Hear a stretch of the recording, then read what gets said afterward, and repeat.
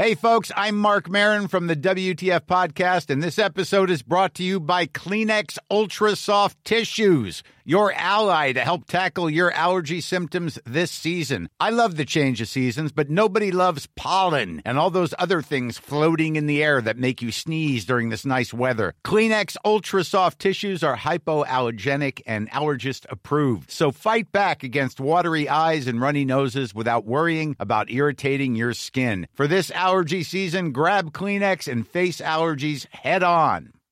Hey, Dave. Yeah, Randy. Since we founded Bombas, we've always said our socks, underwear, and T-shirts are super soft. Any new ideas? Maybe sublimely soft. Or disgustingly cozy. Wait, what? I got it. Bombas. Absurdly comfortable essentials for yourself and for those facing homelessness. Because one purchased equals one donated. Wow, did we just write an ad? Yes. Bombas. Big comfort for everyone. Go to bombas.com/ACAST and use code ACAST for 20% off your first purchase. Hey, I'm Mitch. And I'm Greg, and this is Side Note, a podcast where every episode we tell stories about and then debate a controversial topic. And then we research and splice in all the mind-blowing shiznit throughout so you are entertained while simultaneously learning. Today we are talking about vlogging. I am going to start with a story about when we weirdly kidnapped a child while vlogging on vacation. It's true. It's insane. And Mitch is going to take us back to our cringy first vlogs about when we started ASAP Science. And then we're going to get into our heated debate about whether vlogging is good or bad. I hate it. Mitch loves it, so it will get heated. Today's Side Notes will be presented by me, Greg, and Rachel. Hey friends, let's get into it. Why, hello, and Hi, welcome back to the podcast. Long time no see. Yeah, for all the listeners, thank you for tuning in, coming back. Thank you so week much, after listeners. Week. You make our day, you make our week, you make our How many months life. have we been doing this? Since You couldn't June? get me to... I think we have like 30 some odd episodes. So 30 weeks. And we took some time over Wow. Christmas. So we must That's be coming amazing. up close to a year eventually. When did we start? May. Gosh, I don't know anything. Rach. I honestly forgot how we started a podcast when we just sat down. Wait, Like, what? What do you mean you forgot how we started? What? You know that happened. You were here. Don't Actually, act I like it can't even wasn't- think about where did we do it? I meant literally how we start by saying hello. I was like, okay, should we just jump into comment corner? And you're like, no, we have to like say hello first. Oh, I thought you meant like you forgot where we did it. I'm like, I forgot where we did it. We were in this very room, but it was like a it looked much different. more disgusting setup. Wow. We've yeah. glowed up to a room with some foam on the walls. You literally put black foam everywhere. I don't know if it's that much better. And we pulled the cheap IKEA curtains. We have space though now, a little bit. Like a few. Okay. It's like 2 meters. We have squares. space. I'm so squished and I'm so claustrophobic and it's so hot in here and I'm sweating. Anyways. Comment corner. Okay, so I have a comment here, and I know you can't see this, but I'm holding this trashy iPhone in my hand. It's my disgusting God. because Greg pulled up the comment for me. It's obviously my related to our iPhone. episode on iPhone versus Android. And this comment is from Lucy at Spiraling Shape. That's a cool username. But the comment says, #Side Note Podcast. I'm an Apple user, but definitely know I'm on a sinking ship. Oh. Yes, Lucy, come to the dark side. It's the user-friendliness and convenience that keeps me from changing to Android. Yes, Lucy, the No. user-friendliness. Okay, I have a bone to pick with everyone that says Apple is user-friendly. What does that mean to you, Greg? What is user-friendly? Well, when I pick it up as a user, I find it extremely friendly. It's easy to use. It's easy to organize. It's minimalist. Everything fits into it. When I go to a party, I can toggle it. I feel like this is a talking point that like evolved in like 2008 or like whenever. evergreen. As No, like it's just words like there people was say. a time when maybe Apple was focused on user friendliness, but there's no way that an iPhone is more user friendly than like the mainstream Samsung phone or the mainstream. Yes, because Pixel phone. whenever I pick up a mainstream Samsung phone, I'm like, this is a mess. It's But literally a mess. that's when I realized that like iPhone users are just dumb. Or Like they're just because when you use an Android, you're you like just alienated millions of people. Or they're design conscious and they're users and they're friendly. I disagree, but I just think if you can't adapt to an Android interface, there's actually something wrong with you. Okay, one thing I will say is that my iPhone. I'm in a mood There's today. nothing wrong with you. My iPhone case is disgusting, and whenever people say it, they're like, "That's disgusting." Like, look at it, and it's like Yeah. it's definitely getting rid of the never minimalist mind. effect that it's just like a broken, disgusting, dirty bacteria-ridden. phone. Yeah, it get a new actually one. looks brown, but Get a it's new supposed to be blue. case. I know, but that's. Oh my God! I found it. Wow, I just found Some a card random that... person? Oh, this is Lupita Nyong'o's publicist who I wow. met. Interesting. Okay. Won't give the details, but Braggy. I pretended like not to care about Lupita Nyong'o when I was like, oh, interesting, cool. Like, what's she in? Like, what's her day-to-day like? Like, I just like got all the information I could by pretending I like didn't care. Oh, what did we learn this week? Gregory Brown, Yes. what did you learn this week? So this week, I learned that they very recently discovered that science as a concept, as a scientific canon discovered that 3 species of flying squirrel give off UV fluorescent pink colors. So like obviously lots of birds and butterflies and fish. What does it mean? They fluoresce under in an ultraviolet spectrum, right? But we can't ever see or notice this because we do not see UV light. Right. But if we had a UV flashlight and like shone it in the ocean, we could see the UV fish, the fish that give off UV light. Or I if have a question, and I don't know if I'm dumb. How do they know it's pink? Because that's the color that it actually gives off when you look at it with a UV flashlight or a UV light. I see. Yeah, so like it's technically sometimes not it's orange. Pink. No, but it the appears, color pink is in the spectrum that we can see. Yeah, right? like when they use UV technology to shift it to visible light for our eyes, it appears pink. And it would probably appear pink maybe to those like animals that can see UV light, but mammals like flying squirrels, it's a lot more rare to like give off like UV fluorescence, whereas birds, which can actually see in that spectrum, it makes a lot more sense. That's so cool. So yeah, it's so cool.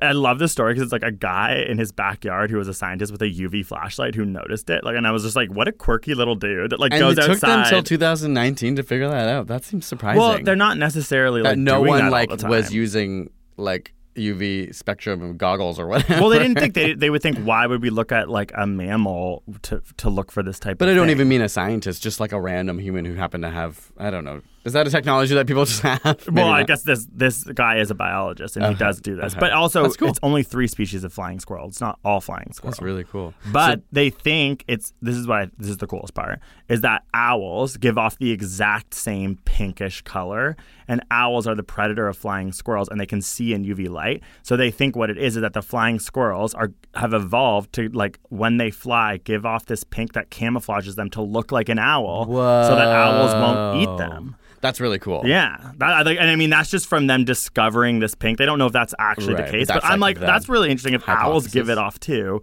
it makes sense that they're like, oh, I'm just a flying owl, don't touch me. And I'm like, that's really cool. Yeah, that's really cool. Because the other end of the spectrum is that they just randomly turn pink and there's no reason. No, I'm sure it's not random. I mean, it's like when you realize this spectrum of color that like bees see flowers in. It's so cool and pretty when they give you like illustrations of what it would look like. Yeah. And butterflies and birds give it off for mating and stuff like that. It's like so cool to think that we can't see it. And it's happening all around us. Pathetic. Yeah, we have our measly little UV spectrum of the electromag that we can see. It's pathetic.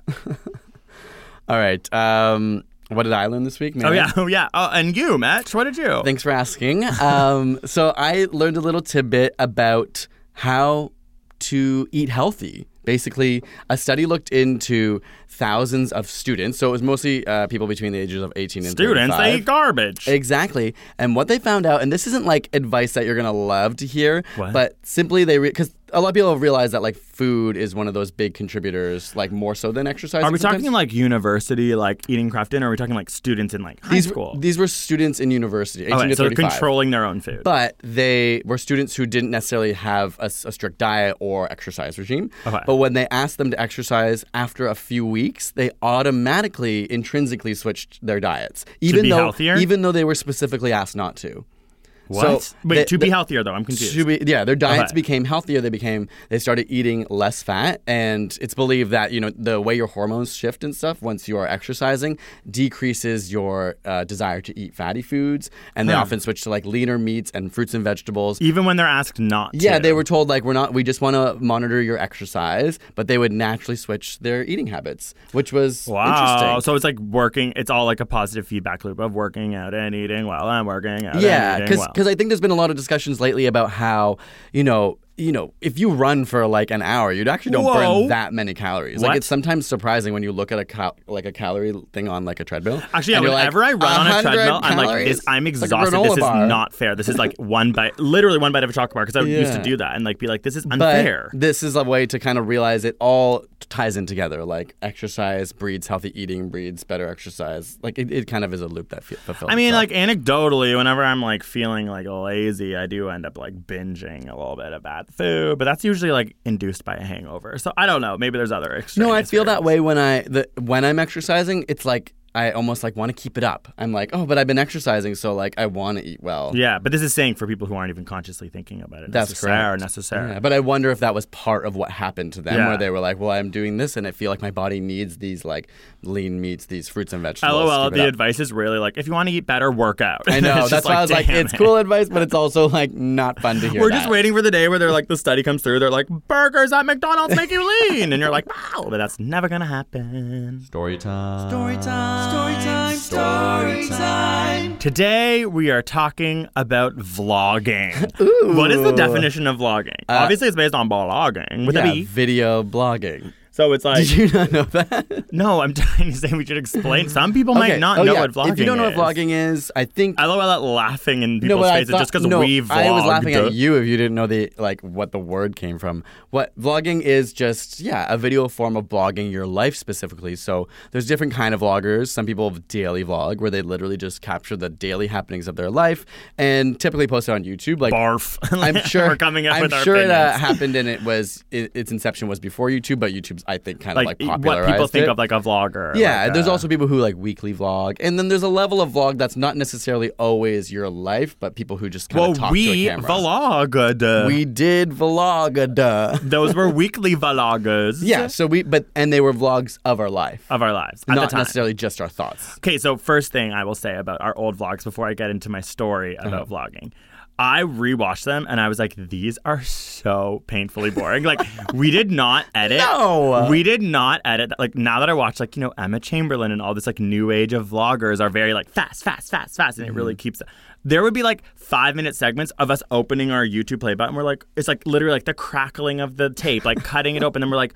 And then I also was like, were we scared or embarrassed? Like, we were unenthused. Like, we didn't, it felt like... Right, we weren't like, oh my God, it's here. We were like... the way we're talking right now is we would be like, hello, okay, opening YouTube play button. And it was like... Why did we have an accent? It was honestly like, I think that we were nervous and we've like come into like our own a lot more or something. Right. It's like, when I watched it, I was like, this is so brutal. But one other thing I would say is that at the time we were vlogging, it was like... The early vlogs are like when we were doing a photo shoot because we were on ads on subways in Toronto, when we were promoting our book. And I remember thinking like, oh, our lives are so boring. We need to stop vlogging. But looking at them, I'm like, this is like such an exciting time of our life. And I'm like, now I'm like, our lives are fully boring. You know what I mean? Like looking back, I'm like, this was all crazy things that were happening. We were like, always in New York. This will tie into our debate a little bit because I think you have a perspective, but when you look back on them, they're not boring. I don't think they're boring, but we'll get to that. I think we didn't know how to speak.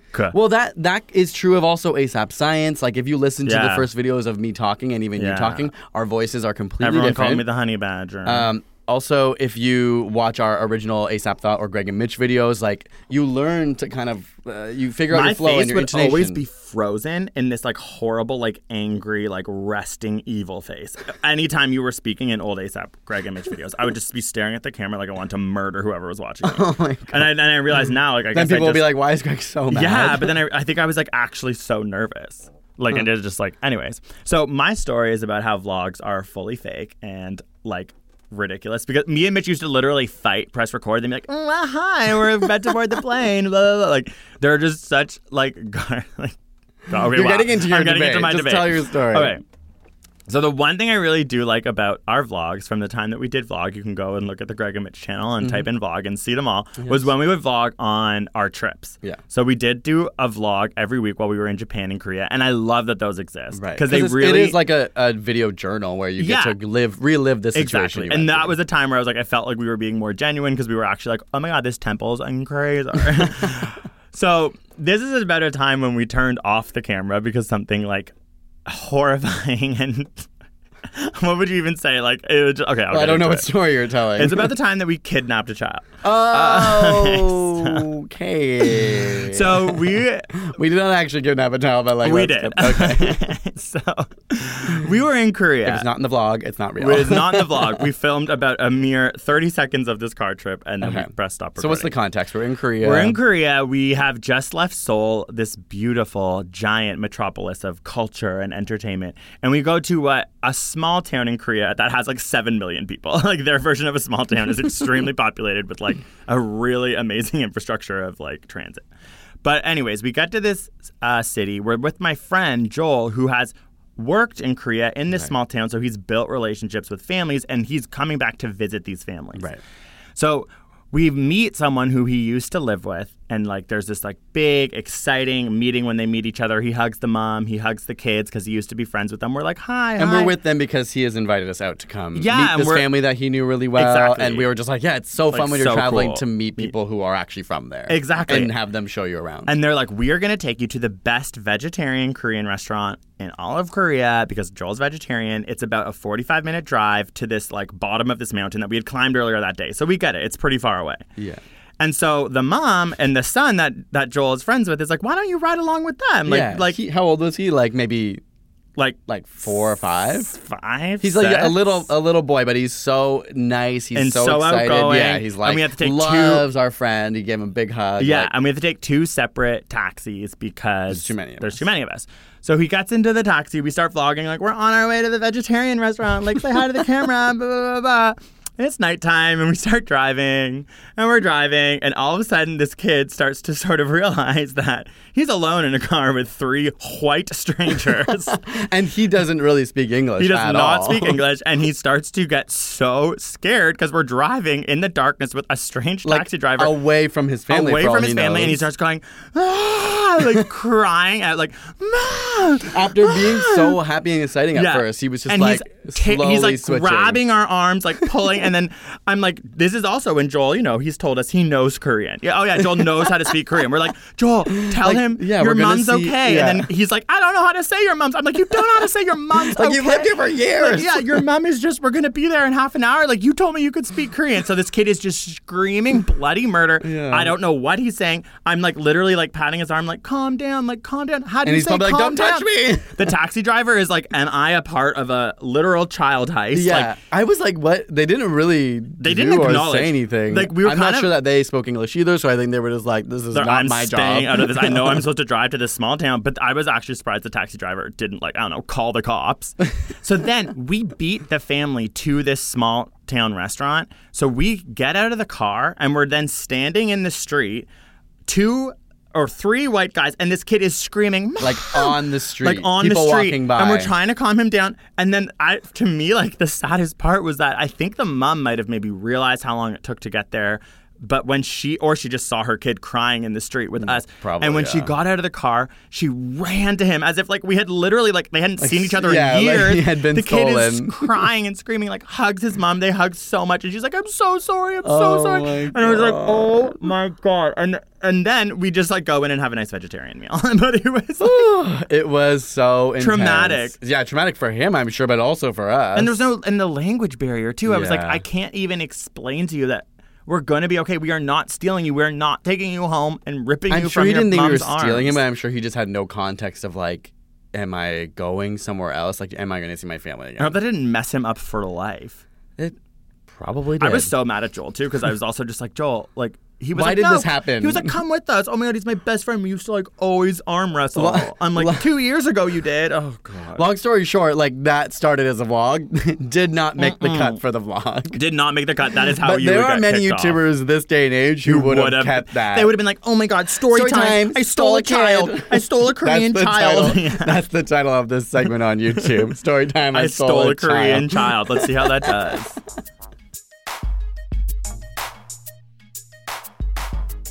We live in a world of clickbait. Clickbait titles are usually sensational. Who can forget Logan Paul's infamous vlog filming while walking through Japan's suicide forest? And clickbait titles are usually intentionally incomplete. For example, a good clickbait title would be like, I got into an Uber with Ariana Grande's pet pig. You won't believe what happened next. Who's getting custody of Piggy Smalls? I am. Traced back to the 80s, there is a reason clickbait has existed for centuries, which is that it friggin' works. Winner, Gagnon. Clickbait takes advantage of what is known as the gap theory of curiosity. This psychological theory states that we, as humans, are hyper-aware of the gap between what we know and what we want to know.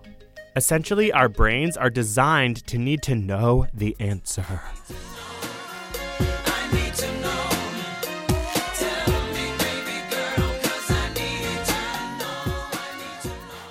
Sensational headlines that are intentionally incomplete effectively generate these gaps in the audience's minds, enticing people to click through to resolve them. This is why, from a neurological perspective, clickbait headlines drive more traffic than a comprehensive headline that provides a good synopsis, because clickbait leaves a gap that we humans want to fill, so we click.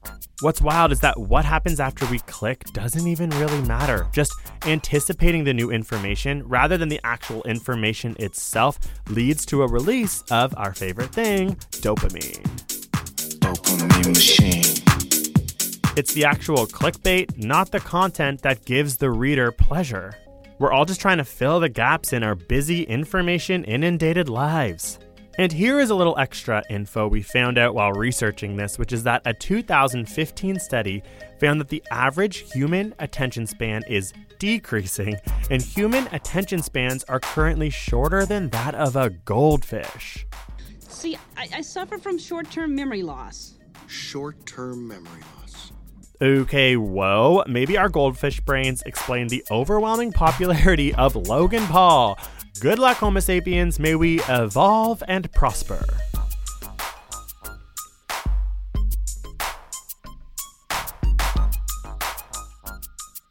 So Greg brought up, obviously, that we used to vlog on a weekly basis. For how long do you think we did that for? I think we have like 30 some odd vlogs. Whoa! And it was like not every week, but especially when we would travel or do something that we thought was cool that we wanted to remember we do it. But what even less people know is that I was actually a daily vlogger for like a year. You know this. Wait, so what do you... I lived in a house of YouTubers. Oh, wait, at Apprentice A. Yeah. Oh, okay. I thought you meant like you secretly did. I worked at a place that we would make YouTube videos, but on a day-to-day basis, we would daily vlog. And I lived there for maybe like 10 months to a year or something like that. I don't remember exactly how long.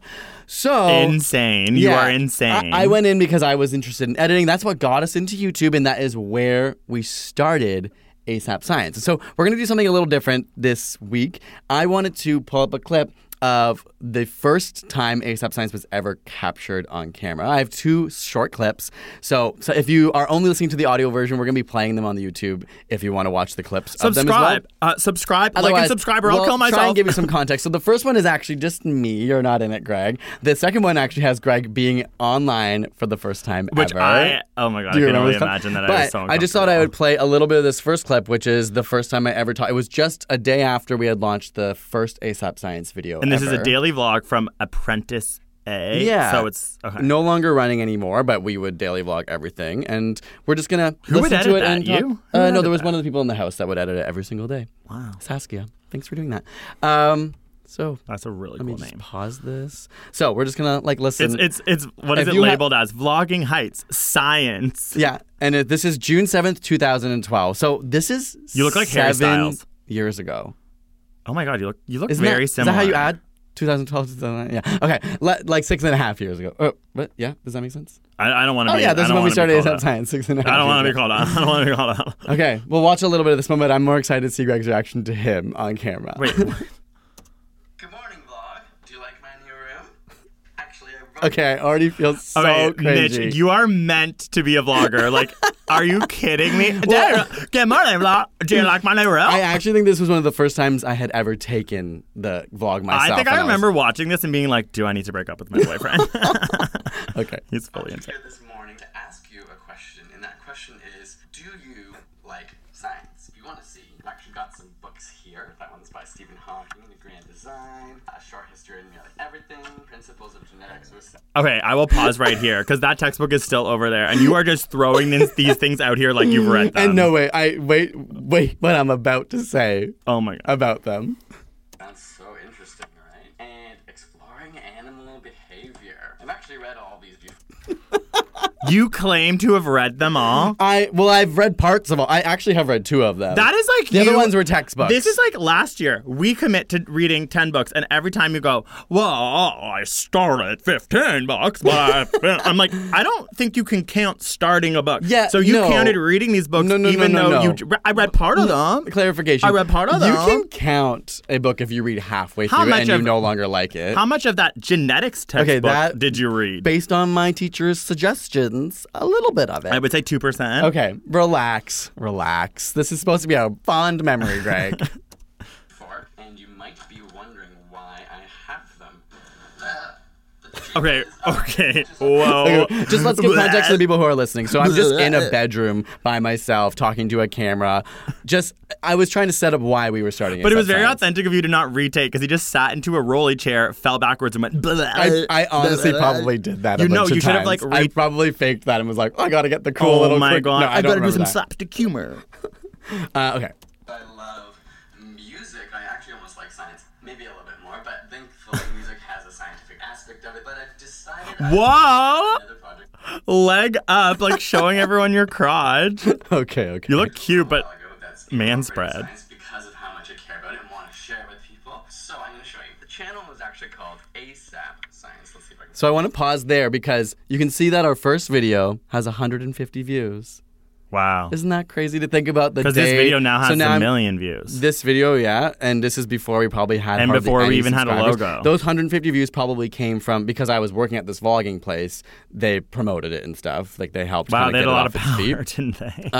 But that was just me giving the context. Now I wanted to go to the clip where Greg is introduced to the vlog for the first time ever. I will preface this by saying, every time I went into this vlogging house, I was extremely uncomfortable, okay? There was nothing worse for my inner core than a bunch of people performing for a camera. This is when I first saw people who were like, hey, how's your day? Good. Tired.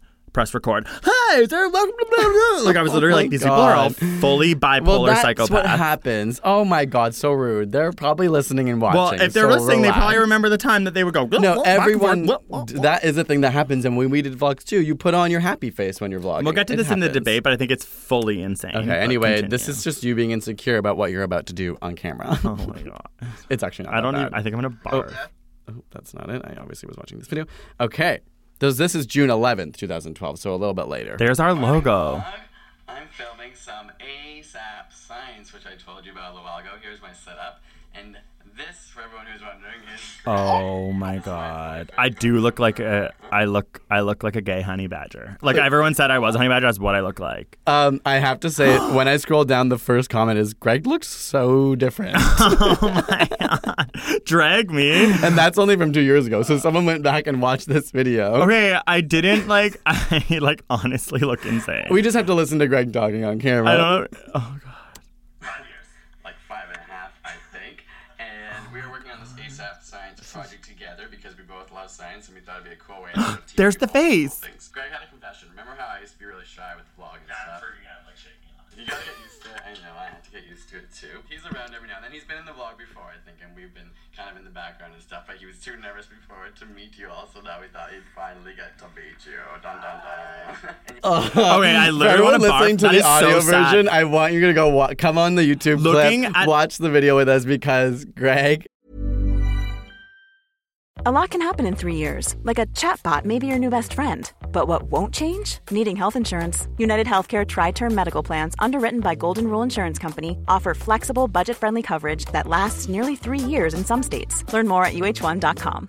This is Paige, the co-host of Giggly Squad, and I want to tell you about a company that I've been loving, Olive & June. Olive & June gives you everything that you need for a salon-quality manicure in one box. And if you break it down, it really comes out to $2 a manicure, which is absolutely insane. It's also so easy to get salon-worthy nails at home with Olive & June. The difference between how your nails used to look when you did them yourself and now with the Mani system is a complete game changer. The best thing about Olive & June, too, is it's a quick dry. Dries in about 1 minute, lasts for 5 days, and full coverage in up to 1 to 2 coats. Visit oliveandjune.com/perfectmani20 for 20% off your first system. That's oliveandjune.com/perfectmani20 for 20% off your first system.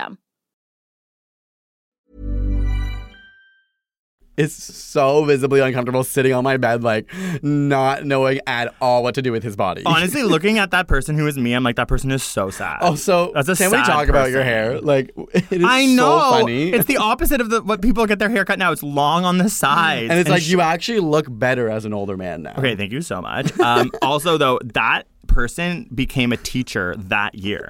Imagine letting that naked mole rat of a human teach kids. Like, no wonder I had no authority. I wouldn't listen to him. What a meek, feeble little man. So, I mean, I just wanted to talk about these clips. I didn't have a specific story other than this is where ASAP Science began, and there are daily vlogs. We only covered it a couple times. One in these daily sad vlogs. thing I will say is that setup that you see right there of how we film ASAP Science is the exact same I know. setup. We literally 6.5 years for ago, those of you who millions can't of see subscribers. It's just a tripod pointing down. Like, you have to awkwardly climb underneath it to draw, and it's not like a high-tech setup at all. We still use literally the same setup. And like literally, like our animator now upstairs, who now animates all of our things, Max. Like whenever I go up, sometimes to like animate her to look, I'm just like, oh yeah, the setup, and I'll like kind of like fix it a little bit. I mean, like, oh yeah, this is just like the perfect setup. It's like, no, this is insane. It's insane. We've met other people who do similar things. They're like, why don't you get a rig and do it from the ceiling so you have freedom? And we're just like, no, like it's the exact same setup as it is there, which we just randomly did. Week, yeah. And our logo too, which we thought we were going to change every week.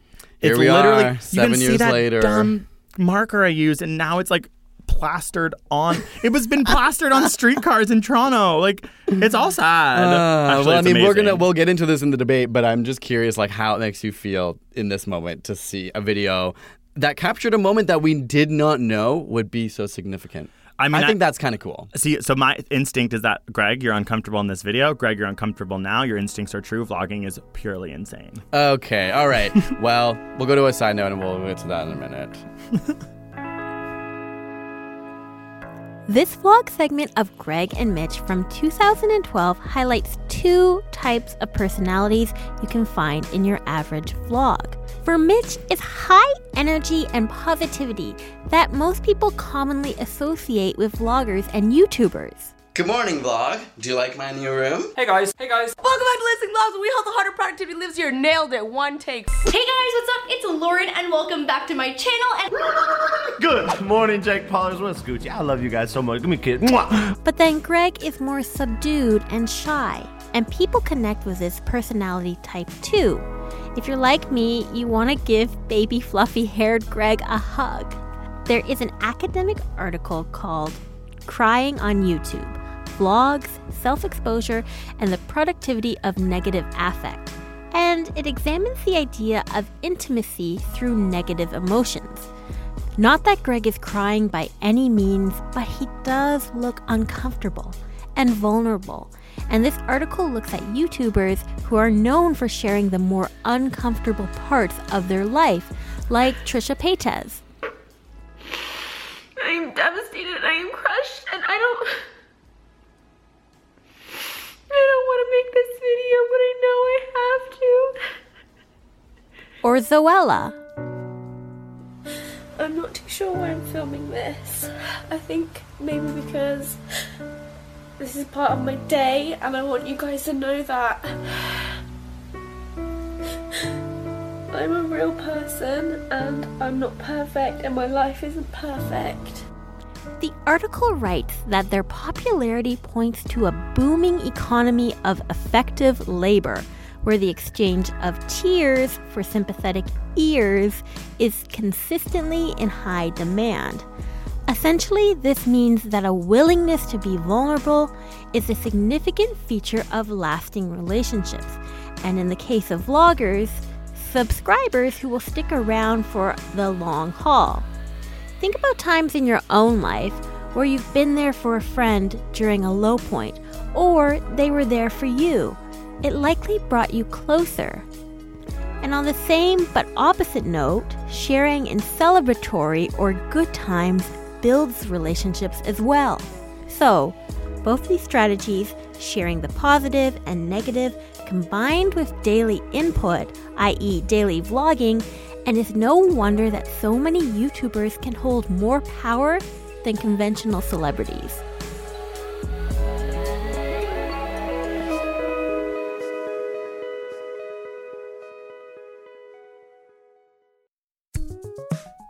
Hello, Side Note listeners.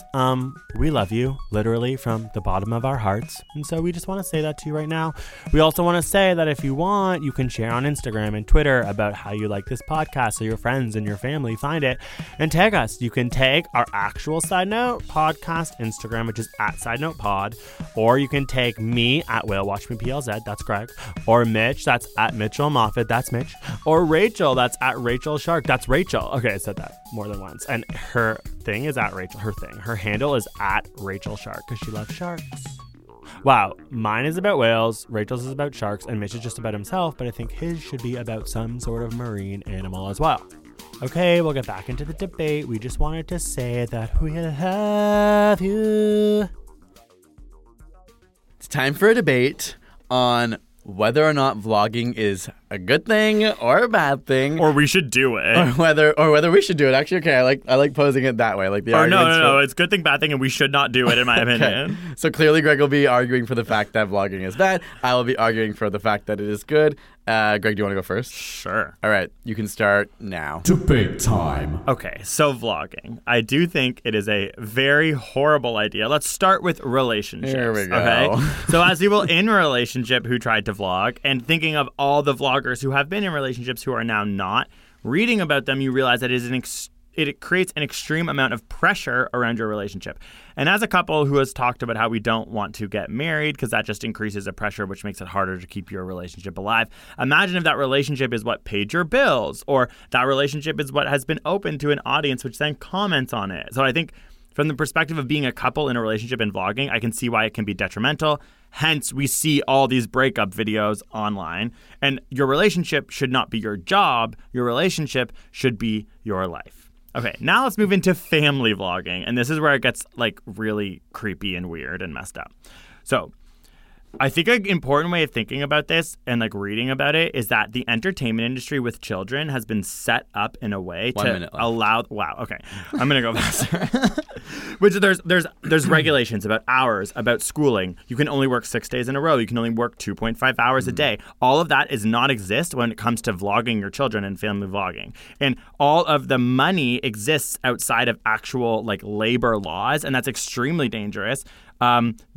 There's a huge issue with like parents having then the ability to abuse their kids. Like that's not going to happen all the time, but there's no one there to actually like monitor it. And British psychologists have even talked about at 2 or 3 years of age, like your kid might be okay with being filmed, but then that doesn't mean that when they get older, they're not going to resent you and have repercussions for this. And this specific psychologist said that filming your child, putting it online can lead to emotional distress, mental fatigue, lack of autonomy, and this is what can create generalized anxiety disorder. 10 seconds. So if you're a parent, it's a really horrible idea to vlog your children. Later at the end, I'm going to drop it here, and then we can get into, the toxicity of YouTube in general, and why would you open yourself up to that? Okay, interesting. You went with a very specific route. What do you mean, vlogging? Family vlogs. Okay, I'm going to have to go a little bit broader. Family vlogs, relationship vlogs, and I will go broader about why you should not open up your life to YouTube. Okay. Are you ready to time me and actually time me this time? Yes, I will. Wait, so what do you mean? You always rip me for not timing you. Like, what do you want me to do? Well, keep a track of it. Half the time I'm like, what? How much time do I have? So what do you want me to... 10 seconds. And I'm like, you didn't tell me. So what do you want me to light you at? 1 minute? 1 minute and 30 seconds and 10 seconds. Okay, I'll do that. Okay? But you got to keep an eye on it. No, I know my thing is so captivating, but... Okay, so 3, 2, 1, go. I would like to just first comment on your idea that like you can't vlog because it puts stress on a relationship. We own a business together. That puts stress on a relationship. So should we just throw it all away? Oh my God. Okay, there we go. Continue. Okay. Vlogging may have some negative health effects on mental health, but also can create communities for people to combat mental health issues. There have been studies done that have looked at people sharing their stories, destigmatizing mental health, things to do with anxiety. Anxiety is one of the most common mental health issues in especially youth. And I feel like vlogging is a safe space for people to talk out loud and find other people that are like them. I think community building is the most important thing. Stop. Are you looking at this or my notes? I feel insecure when you look at my notes. So you can build your community and you can find people who are like you. I think something that I resonate with in vlogging is like I consider myself more of a nerd. And I think a lot of people who start vlogging don't necessarily have those same communities. They don't necessarily have those same friends in real life. And 1 minute. Vlogging allows them to find people who like them, find people who are like them. There was a study done in 2014 that followed vloggers that were HIV positive and showed how that community was able to support their groups and how meeting other people, not necessarily meeting, but seeing other people online made them feel happier. You could even do things like learn a new language. A lot of people use YouTube vlogs to, instead of having the pressure of being in conversation, watching, like language that is more casual in form of vlogs to learn a new language. It keeps track of history in terms of like not only your personal history and the things you do, but history of the world. There's moments that are captured in vlog form that are really unique. It allows you to express your creativity, and ultimately, I think 15 seconds. If you can keep in check the things that are risky about it, just like anything, we don't ban all alcohol because it can be risky. We make sure certain people can't do it, and in certain ways it can't be done. I think vlogging is the same. It can be healthy and productive if you let it be. Okay, that's 2 minutes, and let's get right on into this. Okay. So if you curb... Okay. So you're trying to say that if you curb vlogging to make sure that it's healthy, then you'll be able to do it effectively. That's the not YouTube really... algorithm is not designed for that. It is not designed to enhance nuance. It is not designed to enhance positivity. They want divisive content. They want clickbait. So therefore, if you decide that you want to sign up to vlog right now, if you want that vlog to be successful, which inevitably I'm assuming everyone wants, you are then going to go down the rabbit hole of trying to make it something that is divisive and negative in order to get clicks. Agree. And that is not going to make you happy. Hence why Elle Mills is sad. Hence why Ninja's sad. Hence why every daily vlogger is having burnout right now, because we are all a victim to YouTube's algorithm, which we know is not a good thing. Right, but I would only argue that is part of the story, but not the whole. So the algorithm isn't the only it's not the only unit of measurement to like what makes a vlog important. Like not everyone who vlogs puts it on YouTube. You could vlog your life and put it on your Instagram stories. That's effectively what you do with your Instagram stories. You're sharing your life through video, and not everyone monetizes this. So that's why I think the algorithm is important to notice. That's like the current culture and climate we live in. But people started vlogging long before they could make money off it, long before they thought they could become famous, long before the algorithm even existed. And so I think if we're actually talking about the essence of vlogging, it can be pure. And not that like every person who did it like 10 years ago didn't have maybe some mental problems that came from that. I don't say that there are no risks, but you're kind of throwing things on top of it that don't have, it's like being like, obviously drinking and driving is important that we stop. The car is an accessory to drinking, though. Like you can drink and not drive at all and still have a responsible time drinking. It's risky. It increases the risk when you get in a car. It's risky to drink and drive, and I think it's risky to vlog. I think you are increasing risky, it's irresponsible. And you're increasing the risk of actual. But you vlog your life. You put stories on Instagram. I think that's completely different. I do not think that is vlogging. That is literally vlogging. No, the vlogging, what I picture vlogging is putting it on YouTube and trying to show the level of your life, the mundane aspects of your life. Daily vlogging, those types of videos that you make are supposed to represent the way that you're actually like living your life day to day. They're long form content. But you're only thinking of the people who are so extreme and are really popular. We all know the story of like Logan Paul like going to the extremes on his vlogs, but not everyone does that. There are people who are not pushing themselves to go do more and more extreme things. Really? You think there's not? But everyone's trying to gain a following online. But not everyone's willing to sacrifice that. Like, lots of people are not willing to do that. Literally, a researcher found that they call them micro-celebrities, which I think is what a lot of these vloggers are. You're celebrities to, like, a small amount of people. People who even had very, very low subscriber rates who were vlogging still felt immense pressure. It even said that they could suffer PTSD from the amount of work they're having to do to A, film their life, B, edit their life, and then expose their life to comments online, which in general are negative, and then the amount of time they spend actually having to try and keep up with their audience by responding to them. It ends up creating this like whirlwind of stress and anxiety that is essentially they're trying to do this to make a career, to make money. And I think you're right. Some YouTubers and vloggers can make a bunch of money, and if they're a family vlogger, like for their kids to put in a savings, and their kid will be fine. Like that will potentially happen, but there's also this crazy risk around that I'm trying to say I do not think it is worth it. As someone who has vlogged, there's other ways to like. How do you know you're not overstating that risk? Like how many people are impacted by the negative? Like Like well, that's why it's an many interesting discussion because we won't really know because it's new. happening right now. And I think the repercussions will happen in the future. But when I'm looking online, I'm looking at everyone having burnout, everyone freaking out. And we both know how negative it is. Not just people who are vlogging are having burnout. People all across the YouTube sphere in different categories, gaming, beauty, whatever. People who are not vlogging, who are making content are also burning out. And that is a lot to do with the culture of YouTube and that algorithm that likes people to crank out content. Vlogging's exposing your life to that. Yeah, I don't disagree. There's a lot of pressure, but I personally do not see the difference between Instagram and vlogging. You show your life, you curate your life. People on Instagram, you included, are not posting photos that are just like all-encompassing. They look great. It shows your life is great. You're keeping up a persona. Not only the pictures, but then the stories, like doing the most fun things that you ever do. And you're not recording the times when you're like feeling bummed out and feeling at home. Everyone has to manage this kind of lifestyle now. And so I think like that on the surface is just something everybody deals with. So you're saying that you think that Instagram photos are vlogging? Because I don't. I wouldn't call it vlogging, but the criticism you're giving to vlogging, I think, can be applied to photos as well. People using hashtags, people whatever, plenty of people use Instagram to try and find audiences, to make business off of it, to be a fitness model or to be a drag queen or whatever. Like everyone's using it to, for the most part, for their pictures, but their stories as well. And I don't really see why then you wouldn't criticize that.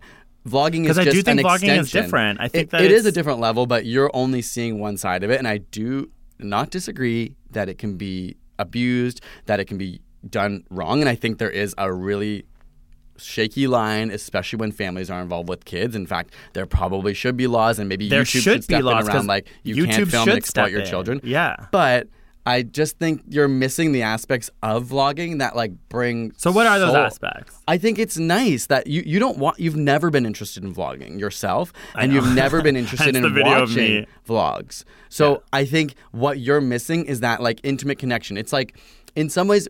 On the one side, what vlogs are you talking about that you've been so interested There's people that I watch. Their names. No, I don't want to talk about because it's like embarrassing to have to say like I like just watching some people because I find it fascinating. You do? Why are you trying to call me out like that? Because I don't know if you technically do watch vlogs. I do. I don't like necessarily follow daily vlogs on a day-to-day basis, but I consume way more YouTube than you do. From time to time, come into YouTube vloggers, come into people who maybe you wouldn't consider daily vloggers, but still are talking about their lives. And there's something about learning from other people. You watch them go through things. You watch them share their emotions. Yes, some people might be exploiting that and might be being fake in their videos, but there are also genuine people. I think you specifically have a hard time being vulnerable on camera. You're not comfortable. Yeah. But not everyone's like that. And a lot of people I think can take their lives, makes them feel good to share it, and then the people watch also feel good. Oh, I totally disagree. It's like reading a book and watching a character go through something. No, it's not the same, and I think books go a lot deeper because it's someone who really thought through it. But vlogs allow you to be introspective by watching other people, and it's entertainment. But you're talking about the benefit of the viewer, of someone who's watching a vlog. Yes, but that I think applies to the person who's creating the vlog as well. But I don't think that that's true. I think that when you think think they get nothing from it? You think a vlogger? I think they get I think they get money from it. Lots of people don't. That they do. So why were people vlogging before? Because you could monetize? Because I do think that they think it's a really interesting thing. But I'm talking about what we're seeing right now, which is the reaction to people who have vlogged for a long period of time. It's not which just is people realizing that it's yes, it is. There's burnout on Instagram. There's burnout on Snapchat. There's burnout on all these apps. There's not burnout on Twitch. Instagram. What are you talking about? There's fully people who have come out and been like, my entire page is fake. I take 500 photos to get this one perfect one, and then I Facetune it, and then I body tune it, and then I do this, and I'm sick of it, and it's driving me crazy, and it's ruined my life, and I'm just exposing this whole community. Well, then that's a great example of how that you're subjecting your life to something that's allowing you to become depressed and anxious because you're creating a facade, and that's exactly what vlogging is doing to people. And I think you're right that there could be a benefit from watching vlogs, like especially like when I think about like trans people who vlog their transitions. I'm like, as a viewer, that can be really important, especially for like niche sort of people, like, as you said, who need to try and find themselves represented in something online, that might be a nice place to look at it. But that doesn't mean that that's not at the sacrifice of the actual vlogger, the actual person doing it, who now has to subject themselves to the public. Okay, but you sacrifice yourself in many ways outside of life. Like, if you're going to be an entrepreneur, you get something and you sacrifice something. If you're going to have a family, you get something and you sacrifice something. And I think it's about a balance. That is a decision that people can make for themselves, and for you to project, and for you to get to be the one who goes, no, you like that thing, but I think it's not good for you. No, but I'm not. I'm talking about you're setting yourself up for a very risky thing because it's out of your control. You can go in with great intentions, but the way that YouTube is designed and the way that the internet is designed right now, we are seeing the backlash of the fact that it is trying to create divisiveness and negativity online. I think you're focusing on one aspect, and that does not represent the whole. But then I'm like, it's so interesting because we talk about this all the time because you and me are a victim of this. We stopped vlogging for a reason, which was that we found it exhausting. We found it to be too much work for not enough payoff for us personally. We're never going to agree on this because I loved vlogging. I would love to vlog again. That is so not Mitch. Not on a daily basis. I would love to vlog when we travel. There are things in our lives that I look back on our vlogs, like when we were traveling Japan, Korea. Like, I'm like, I will say that I do enjoy having those. That is true. And I don't. For me, daily vlogging is not for me at all. And maybe what do you weekly mean? vlogging. Who is it for? I'm just saying, personally, I don't get a creative thrill out of daily vlogging. Me neither. But even somebody like Casey Neistat or David Dobrik, like, they took it to a different level where they were like, I'm going to make this more of a film. Maybe it's going to be more of a sketch. It's like a hybrid vlog that is something different. It allows them to practice their creativity, and that's their prerogative, and I don't... Like, maybe that's not something I'm interested in doing. I'd rather push my creativity into bigger projects, or not bigger, but like different styles of projects that aren't having to come out every single day. But there are people who do that and enjoy that, and I don't know why we have to take that from them.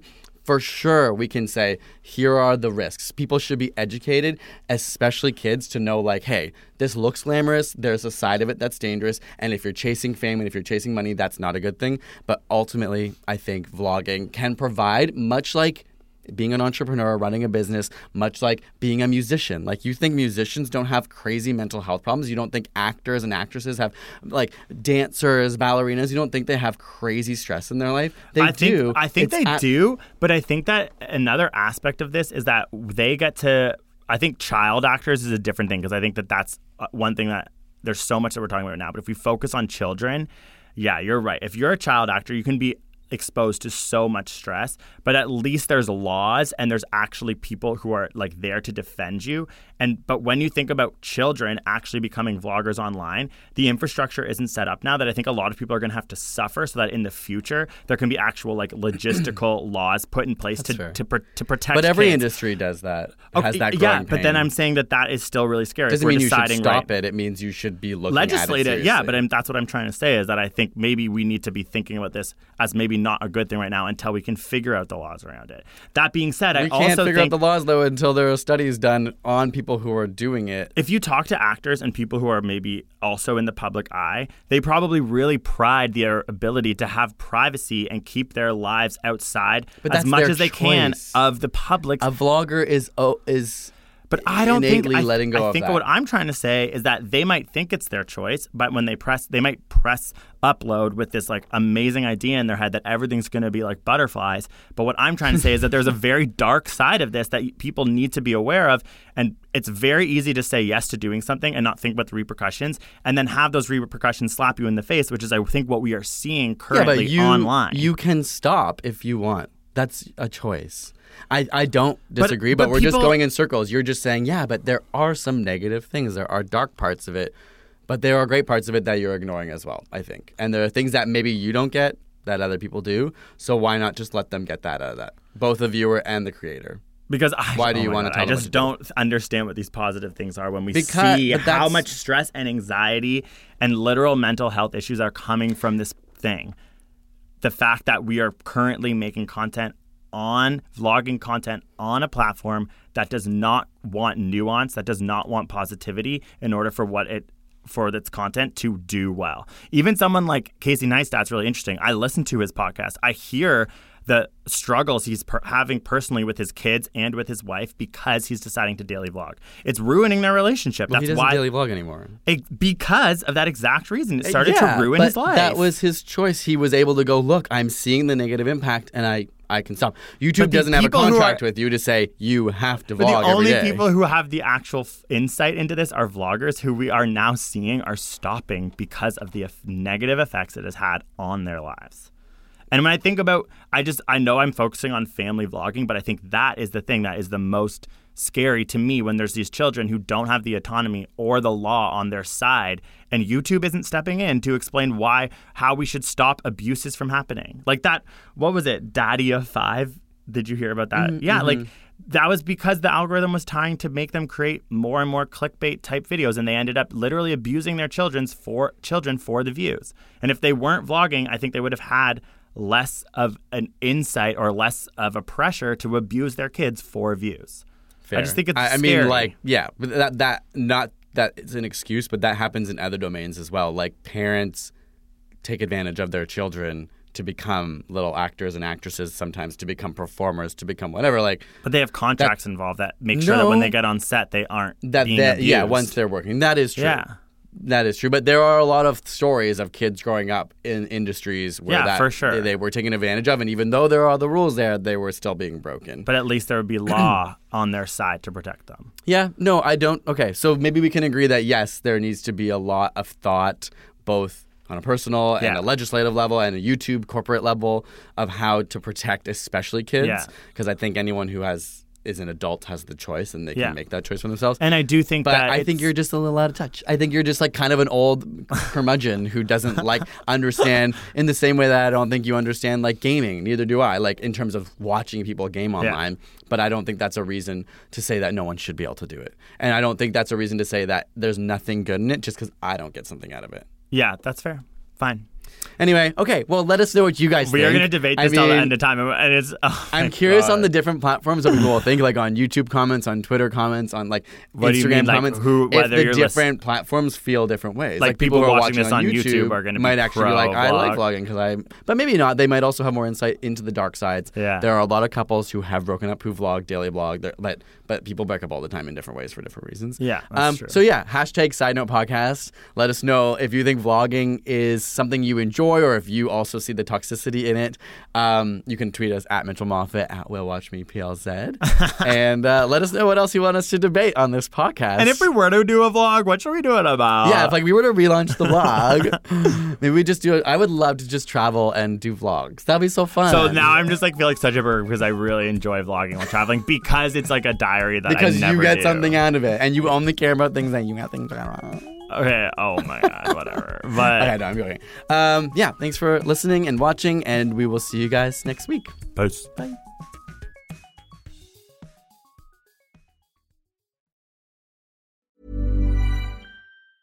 Mom deserves the best, and there's no better place to shop for Mother's Day than Whole Foods Market. They're your destination for unbeatable savings, from premium gifts to show-stopping flowers and irresistible desserts. Start by saving 33% with Prime on all body care and candles. Then get a 15-stem bunch of tulips for just $9.99 each with Prime. Round out Mom's menu with festive rosé, irresistible berry chantilly cake, and more special treats. Come celebrate Mother's Day at Whole Foods Market. Even on a budget, quality is non-negotiable. That's why Quince is the place to score high-end essentials at 50 to 80% less than similar brands. Get your hands on buttery soft cashmere sweaters from just $60, Italian leather jackets, and so much more. And the best part about Quince, they exclusively partner with factories committed to safe, ethical, and responsible manufacturing. Elevate your style without the elevated price tag with Quince. Go to quince.com/upgrade for free shipping and 365-day returns.